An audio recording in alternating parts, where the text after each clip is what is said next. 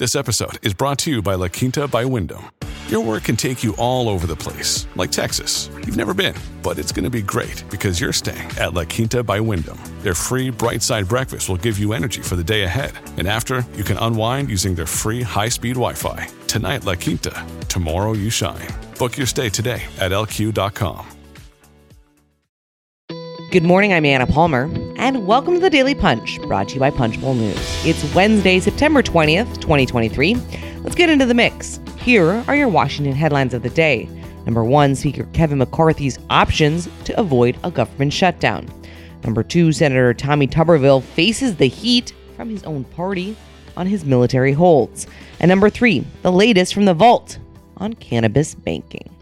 All right, good morning, everyone. Let's get right to it. This has been a very busy 48 hours on Capitol Hill. First things first, let's do a quick recap here of what happened in the House on Tuesday, where all the action is or isn't happening when it comes to government funding. Then I'm going to talk a little bit about Speaker Kevin McCarthy and what he may or may not do next. First of all, House Republicans were forced to pull the plug on a procedural vote for a 30-day stopgap funding measure to keep the federal government open past September 30th because, well, they didn't have the votes. Just hours later, the Republican leadership team suffered another embarrassing defeat on the floor when 5 conservative GOP lawmakers crossed the aisle to vote with Democrats to bring down the rule for the Pentagon's spending bill. So all in all, Tuesday was a bad day for McCarthy and House Republicans. So what's next? Based on our reporting, there are 3 general directions McCarthy can take with government funding. There's the quote-unquote kitchen sink approach, the bipartisan path, or do nothing at all. So let's dive a little deeper here into what McCarthy may or may not do based on those 3 different approaches and really focus on McCarthy's path to avoid a government shutdown on October 1st, the most immediate crisis facing House Republicans, because, of course, remember, even if and when the government gets a short-term funding package, they're going to have to find, ultimately, a path toward a year-long funding deal. All right, the kitchen sink approach. If you know McCarthy and the House Republican Conference, you'll understand that right now, the Speaker has just one real chance to get a continuing resolution, or that spending bill, through the chamber. McCarthy needs to take all of the conservatives' demands and lump them together into one 30-day funding bill, ignoring how far-fetched or illogical these proposals are and accept what they represent, a means to an end. Some examples of that: Representative Ralph Norman, the Republican from South Carolina, told us that he'd vote for a CR if McCarthy committed to a $1.47 billion cap on discretionary spending and a schedule for the 11 remaining fiscal year 2024 appropriations bills to be considered on the floor during that 30-day stretch. Now, the top line number will be ignored by the Senate, but why not throw it in there? To get a CR across the finish line. Embracing this approach solves McCarthy's immediate challenge, although it leaves him with other problems. The short-term gain, of course, is he can possibly pass a bill. The medium to long-term problem here is that once the Senate, of course, gets that bill, they aren't going to like it. They're going to strip out many of the House Republicans' provisions and send a revised bill back to McCarthy, and then McCarthy's going to have to deal with a 30-day funding package that is based in reality and likely includes billions in Ukraine and disaster relief money. At that point, McCarthy can make the argument to his colleagues that House Republicans have to return to the reality of divided government and avert a shutdown, or not. That time will be a difficult position for the Speaker. Also, another weakness here is there's no guarantee that McCarthy, even if he's able to cobble together a package that has all of the different goodies from all of the different factions, that he's going to be able to find the number of House Republicans that he needs to get that package across the finish line. There are a number of House Republicans, including Representatives Matt Gaetz, Matt Rosendale, Ken Buck, Andy Biggs, Dan Bishop, and Tim Burchett, who may vote no matter what McCarthy does. That is the big conundrum there. So let's move on to the bipartisan approach. Now, if this were the West Wing, McCarthy would walk into the Problem Solvers Caucus and hash out a deal to avert a shutdown. He'd be talking, of course, to President Bartlett Yet this is real life and not a TV show that's decades old at this point. And yes, McCarthy could easily pass a CR with a big bipartisan majority. But this approach would likely threaten McCarthy's hold on the Speaker's office. Gaetz is already leaving copies of his motion to vacate in bathrooms around the Capitol. If McCarthy's partners with Democrats, Gaetz may want to move the motion from the loo to the floor. And another option, do nothing. What if McCarthy can't pass anything? What if House Republicans are so irreparably split that they simply cannot get any funding bill over the finish line?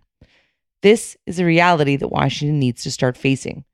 McCarthy says he'll keep the House in as long as needed to get something done. But what if there's simply nothing that the leadership can get across the floor? For the record, House GOP moderates and conservatives met Tuesday night in House Majority Whip Tom Emmer's office to try to find a pathway forward. Time is short. There are 10 days until a shutdown, and the House is out on Monday for Yom Kippur. All right, let's move on to the number 2 story of the morning. The Vault, our very own Brendan Peterson, doing a deep dive here on the Senate Banking Committee and the fact that it's going to be taking up cannabis banking in a markup happening 1 week from today. But how that reform would fare in the Republican-led House, as always, remains an open question. So Brennan checked in with the House Financial Services Committee Chair, Patrick McHenry, whose panel would receive any cannabis banking reforms that pass the Senate. McHenry told us that he hasn't had any conversations with Senate Democrats about cannabis reform yet, saying he'd look forward to seeing their markup. Now, the North Carolina Republican also had this to say when asked if he'd be open to that chat afterward. He said, "If they originate policy, I'm happy to talk to them about it. I've got policy I've originated too. They should be interested in talking to me about that as well." So let's be clear here. McHenry's not really a fan of the Secure and Fair Enforcement Banking Act, which would formally clear banks to work with state legal cannabis firms. But we can't say that baseline opposition has shifted.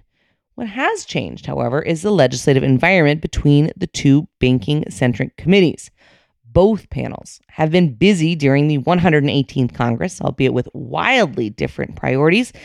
Senate Banking Committee Chair Sherrod Brown, the Democrat from Ohio, has cleared legislation that would introduce new accountability standards for bank executives, while McHenry has moved dozens of bills over the past year covering crypto, business capital formation, and more.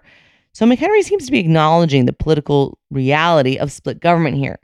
If any of these banking bills are going to make it to President Joe Biden's desk anytime soon, the chambers will soon have to talk to one another. All right, let's move on to the number 3 story of the morning. A very interesting look by Andrew Desiderio on Senator Tommy Tuberville, the Republican from Alabama, who we scooped in the PM edition, got confronted by multiple GOP senators during the Republican lunch Tuesday about his strategy on military holds and what it would ultimately achieve. Senators who took to the floor included Senator Todd Young, Senators Mitt Romney, and Joni Ernst. Tuberville then revealed to the group that he had plans to trigger a rarely used Senate rule to force a floor vote on one of the upper echelon nominees he's been blocking, General Eric Smith, President Joe Biden's nominee to serve as commandant of the Marine Corps. This sets up a key test for Senate Majority Leader Chuck Schumer and Senate Democrats, who have insisted that they won't use floor time to approve promotions Tuberville is blocking. But it's also a sign that Tuberville is getting enough pressure from his fellow Republicans that he felt like this was his best option to keep his critics at bay, many of whom have been calling on Schumer to put some of the stalled promotions on the floor for votes. Tuberville on Tuesday gathered the requisite signatures for a cloture petition, a mechanism that allows a minority party to circumvent the majority leader for confirmation votes. In this case, Tuberville is forcing a vote on a nominee, Smith, for whom he's blocking unanimous consent, making the move even rarer. Republicans believe Tuberville's move allows them to force a vote at a simple majority threshold to shelve the Senate's pending business, the minibus appropriates bill, and move forward with Smith's nomination. This initial vote would occur one legislative day after Tuberville files the petition. Schumer can try to jam up the floor to try to delay any cloture vote, but ultimately he can't stop it from moving forward, according to a Senate GOP leadership aide. Now, not all Republicans are supportive of Tuberville. Senate Minority Leader Mitch McConnell has expressed reservations privately about using a cloture petition, arguing it would come back to haunt Republicans if and when they're back in the majority.